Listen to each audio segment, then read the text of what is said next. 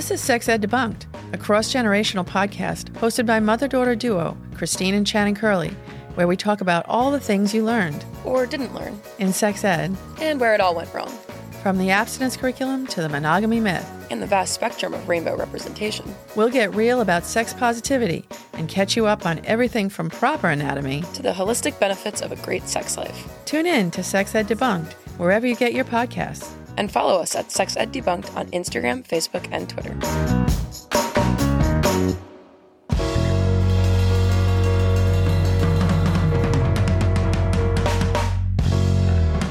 Hi, and welcome to Sex Ed Debunked, a cross-generational podcast about sex positivity, sexual health, and feeling included. Because isn't that what we all want? It's what I want. Me too. So say we all. So on this week's episode, in honor of Pride Month, we're chatting about the importance of creating inclusive and accepting spaces for folks of all identities, gender identity, sexual orientation, and all ages and all walks of life. Because when we're kinder to each other, life's a little bit easier. Amen. And speaking of amen. Speaking of amen, later on this episode, we'll once again be joined by Reverend Beverly Dale to talk about inclusivity in religion, church, and faith, and hear what we both found to be a pretty encouraging perspective on why a good world, one that follows the good word, is one that loves and accepts people from all walks of life. Yeah. Before we jump in, for those listeners who are just joining us, we want to go over a few terms that we've talked about in the past, including the minority stress model, anticipated stigma, and most recently from our episode with Gary Ware, brave spaces. Professor, can you remind our listeners what the minority stress model is and how it uniquely relates to the experience of many of our LGBTQ friends? Sure. So the minority stress model was developed several years ago in the early 2000s by a researcher, last name of Meyer, and he developed this model where he acknowledged that stigma-related prejudice and discrimination can be chronically stressful events that can impact health. Mm-hmm. And this model was designed specifically to address sexual minorities and gender minorities. Mm-hmm. And the basis of that model was about something called anticipated stigma, that feeling that you carry with you, that you anticipate being judged for who you are. You anticipate being treated differently. You anticipate that people who surround you might think of you as some lesser person, lesser person they want to connect with, associated. And a lot of that is not actually real, like a real discrimination. It's not based in a real experience. It's just the anticipation of a potential experience because of your identity. And anticipated because of what the culture says is mainstream, and maybe anticipated because the way religion has been traditionally very negative towards same-sex relationships. Mm-hmm. And then what the minority stress model takes it a step farther and says, this is a chronic stressor. And what that means it's kind of ever present in the life of someone who's LGBTQ, in that it causes psychological distress. It can impact physical health. It can obviously impact mental health, and also can lead to higher instances of substance use disorders and higher instances of suicidality. So the minority stress model and the anticipated stigma is kind of a big deal, which is why we're talking about inclusion today. Right. And to just revisit one of the topics that we talked about with our wonderful friend, Gary Ware, on a previous episode, we all, I think, have heard of the term safe space, and that's, creating a space where people feel free and, welcomed to be themselves. But what Gary termed it was a brave space. And I really loved that term. And I think what we're talking about today in terms of inclusivity and sort of revisiting the religious notions about LGBTQ inclusivity is that idea that when you create new spaces for people to be themselves and be who they truly are, you're able to create that brave space where we can learn and grow together. Exactly. And I think one of the things that you guys will get from this episode is some kind of pointers that we learned about how to find those brave spaces in the church. Mm-hmm. So with that, let's jump into our interview with Rev Bev Dale of the Incarnation Institute for Sex and Faith. In this interview, we debunked a number of myths about what the Bible really says about LGBTQ folks. The good word. The good word.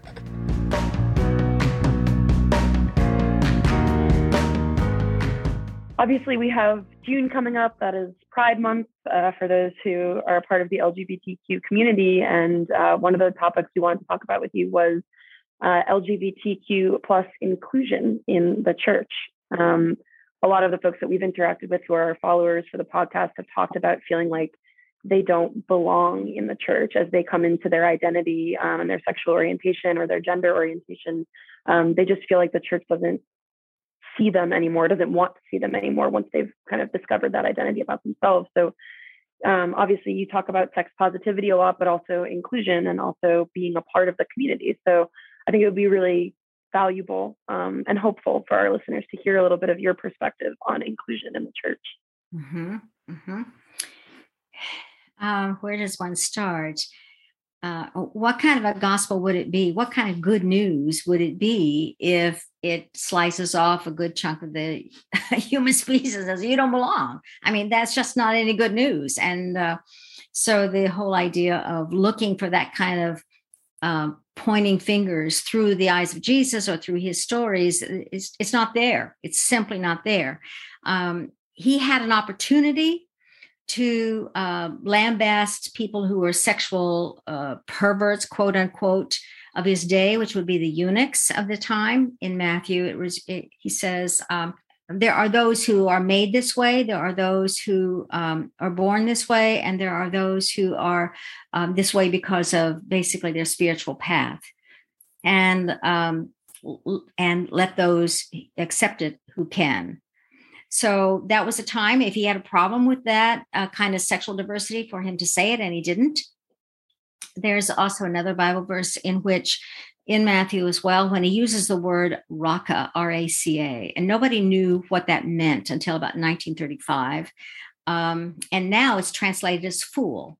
But now there's also research that shows us that obscure word that he used that underlies that is related to a word that's translated now as homosexual. So what Jesus is saying at that point is really no gay bashing, according to one of the authors. So there's just little tidbits there.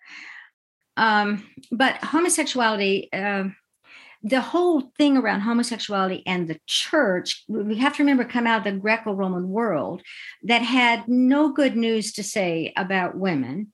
And it was a mind-body disconnect. But what the Hebrews, I'm going to go back now farther than the Greco-Roman world, but the Hebrews were all about procreationism. So it wasn't that the passages in the Hebrew scriptures are really about making sure that every male made male babies. So any passage around homosexuality in the translated as homosexuality in the Hebrew scriptures has to be read through that eye. So if they're not condemning gay sex, what they're doing is condemning the wasting of the seed in appropriate ways. All right. So there's that piece. In the Christian scriptures, you want all of this stuff? I mean, this is a lot of stuff. We like the academic. Our podcast, we go into the academics hard, and our people love it. They love it. So the Hebrew scriptures, how you look at this, is that first of all, there's no such thing as homosexual orientation in the scripture. All right. It's just not acknowledged. So there are two words that we get the 7 anti-gay translations from. I mean, there's 7 passages, and there are 2 words it's based on. And scholars still don't really understand what they mean. So Malakoi is one of them, and it was translated in King James as effeminate. Okay, so it's soft, it's cowardly, it's effeminate. That's what it means. And what that relates to, in my understanding, is that it's reflective of the purity codes of the Jews. So you had to know where you stood on the status bar, whether you're clean or unclean, remember? All right, so you can't have men acting like women. You can't have men being effeminate, quote unquote, because that messed up their purity code stuff. So that's one of the words. It's not about who you're having sex with at all. It's some obscure word about being effeminate or soft. And it's also something that's coming from a Jewish code, not from God or Jesus Christ. It's coming from a code that was created by men. And it's coming through translations, and it's coming through different worldviews. All right. I mean, and there's a pre-modern and now we're postmodern. I mean, it's a whole different understanding. So how do we get at that? But the second word is really even more fun. It's called arsenokoitai or arsenokortal. And it translates as man beds. Nobody really knows what that means. And so it's been translated in all kinds of bizarre kinds of ways. As masturbates or sexual perverts or sodomites or practicing homosexuals. I mean, you throw in, the word that they don't describe themselves at, and they'll call it. But the truth is, they honestly believe that Paul probably made that word up. So that's one conclusion. And the second one was, if man beds might reflect, and this is from my mentor, Robin Scroggs, who wrote the book New Testament and Homosexuality. He did all the search on these two words, and arsenokoitai, he thought men bed actually meant pederasty. So that when Paul is talking about that situation, he is condemning what we're in the Bible is called homosexuals. It really means man beds. So he's really talking about pederasty. And it was common. It was common among high status men in the Greco-Roman world. So that's why he would point fingers at it. So there's any number of ways that we can argue that, how can they argue against homosexual orientation when they didn't know that it existed and that it wasn't named like that? We didn't even have the word heterosexual or homosexual until the late 1800s. So what was it before then? There's just so much that doesn't come together in any kind of cohesive fashion unless you have already decided that gays are an abomination. And if you want to start at that point, you will be able to find all kinds of scripture to pile in there to prove your point. But that's exactly what you're doing. You're proving your point, not paying attention to who was writing it, why they were writing it, and what the words meant at that time versus now and so forth. So that's a long-winded response. Confirmation bias.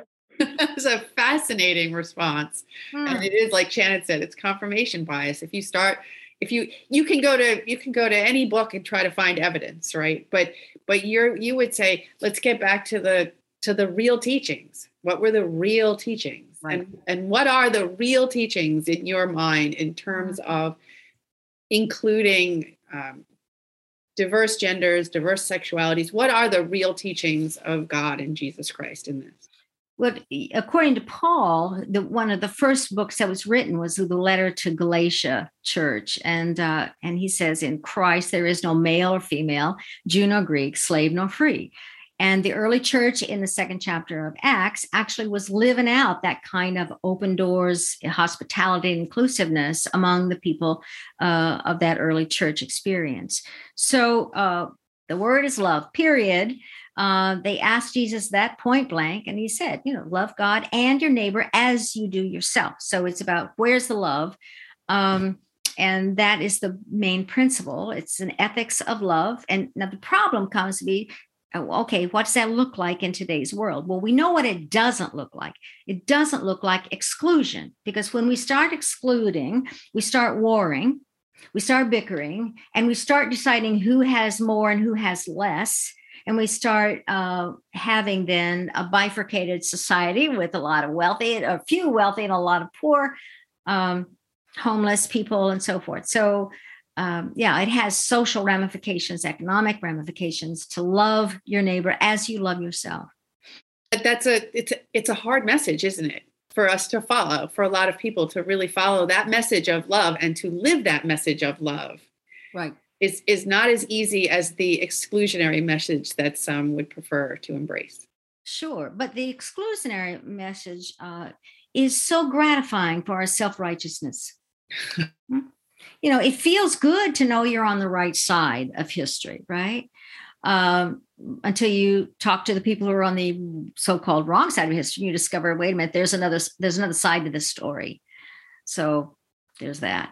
I think that some of the folks that we talked to who felt like they had been, left out or that they didn't belong, they even voiced that their struggle was, they're like, I'm not griping with God.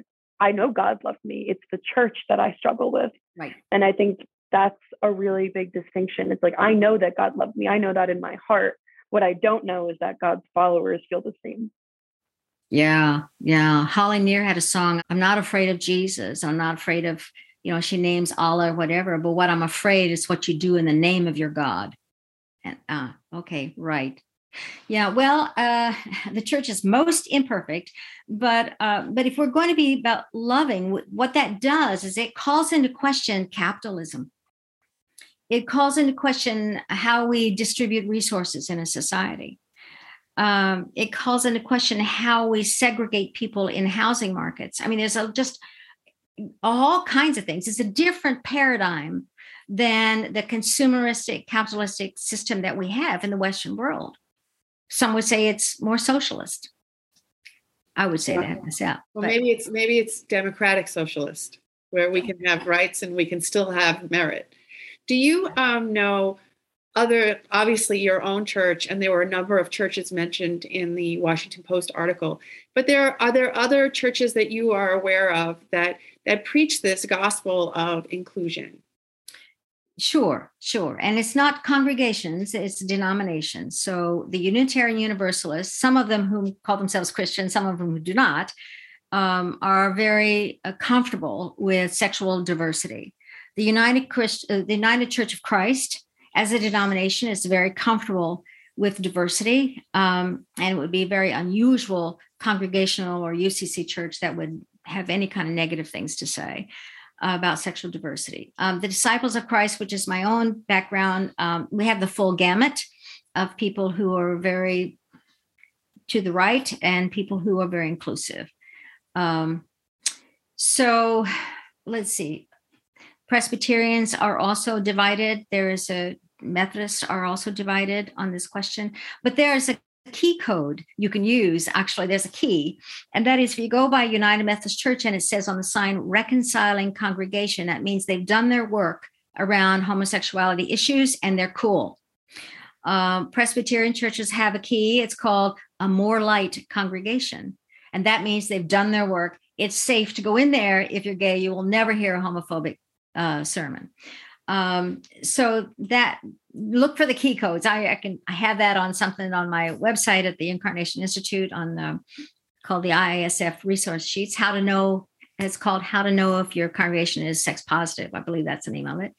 But the Quakers also, Society of Friends here on the East Coast, they're pretty cool with sexual diversity is not a problem. Yeah. But the issue, now I've gone back to denominations because that's my heritage. But going forward into this century, churches will cease to be or are going to emerge into a different kind of form. And the denominations themselves probably will not last. And there's a lot of boohoo around that.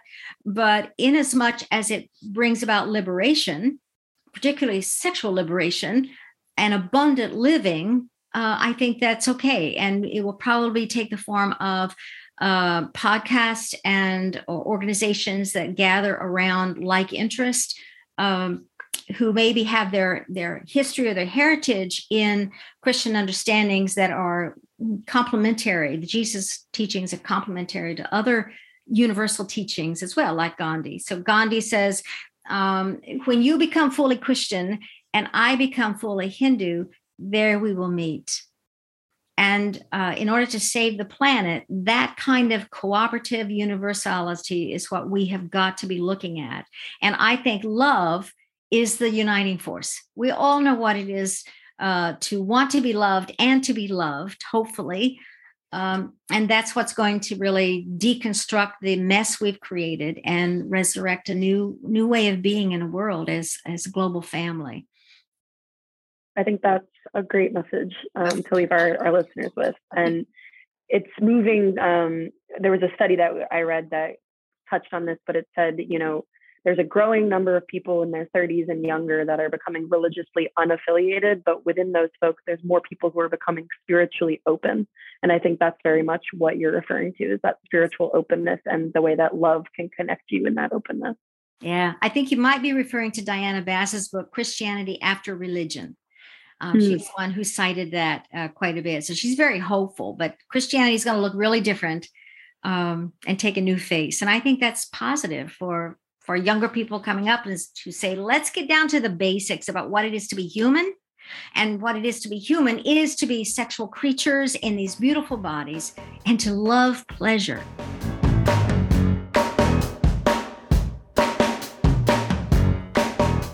I absolutely love talking to Rev Bev. She's fantastic. I wish I could hang. I wish I could hang with her every day. I just want to hang out. Well, we'll just like watch her web series all the time, and it'll be like we're there. Before we wrap up, I did want to mention that even though we specifically focused on the Bible in this episode, a lot of the lessons from Rev Bev are true across many religions. Old religious texts have been misconstrued, misinterpreted, and used for evil, not good, for pretty much as long as they've been around. But things can change, and they have. And even, in some of the anecdotes we received from some of our listeners, we heard encouraging stories about, times are a-changing and the world is becoming a more welcoming place, we hope. Some parts of the world. Some parts of the world. Yeah, you're right. And absolutely. You know what? Go to those parts of the world and go to those parts of the United States while you're at it.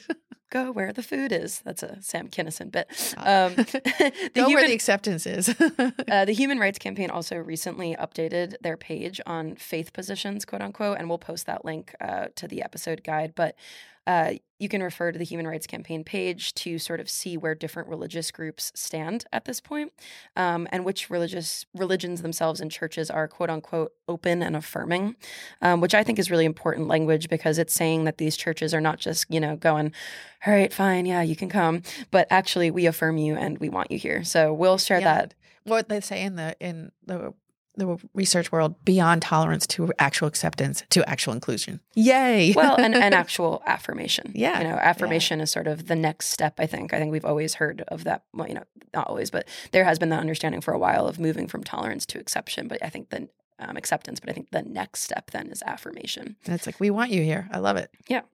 This Pride Month, we want to remind you that there will always be a place for you to find comfort and community, whether that's a church, a social group, or even a sex podcast. Hey, that's us. Keep being who you are and know that you're loved and seen and valued. So today's myth was that the Bible is against homosexuality and LGBTQ folks. Untrue. Patently untrue. Wrong. Really untrue. So thanks to our conversation with Rev Bev Dale, we know that the teachings of Jesus' religious texts were meant to be inclusive, loving, and accepting. Any other interpretations are self-serving and probably coming from a little bit of a scared place. It's definitely fear. There's a lot of fear based in this non-inclusive world, but God is good and he created everyone as good. And that is the message. That's our message. Yeah. That's the message. And whether you believe that or not, the greater purpose of this episode is to remind you that a lot of bigotry is up for interpretation. And you are welcome here, and there are plenty of people in this world on all religions, all stances, all sides of things that will welcome you. So thanks again to Rev Bev for joining us. And for helping us understand gospel and scripture and how to use it to our advantage when defending our LGBTQ friends from religious bigots. So that is another myth put to bed. Happy Pride Month. Go put on some rainbow paraphernalia. And hey, we'll see you in a couple weeks at Providence Pride. Woo-hoo! We'll be there. We will be there. And we might be giving away a few things. Definitely stickers, maybe some toys. I don't know. You'll have to come by to find out. That's right. All right. We'll see you then. Thanks for tuning in for this week's episode of Sex Ed Debunked. During the course of our podcast, we have limited time together, which means that unfortunately, many identities, groups, and movements may not be represented each week. The field of sexuality and gender orientations, identities, and behaviors are changing and growing rapidly, and we remain committed to being as inclusive as possible. Please remember that all of us, including us, are learning in this area and may occasionally slip up. We ask that we all continue to be kind to one another so that we can create a truly inclusive and accepting environment. As always, if you have any questions or comments, please feel free to reach out to us at Sex Ed Debunked on Instagram, Facebook, and Twitter. Sex Ed Debunked is produced by Trailblaze Media along with myself, Shannon Curley, and Christine Curley. From Trailblaze Media, our engineering is handled by Ezra Winters.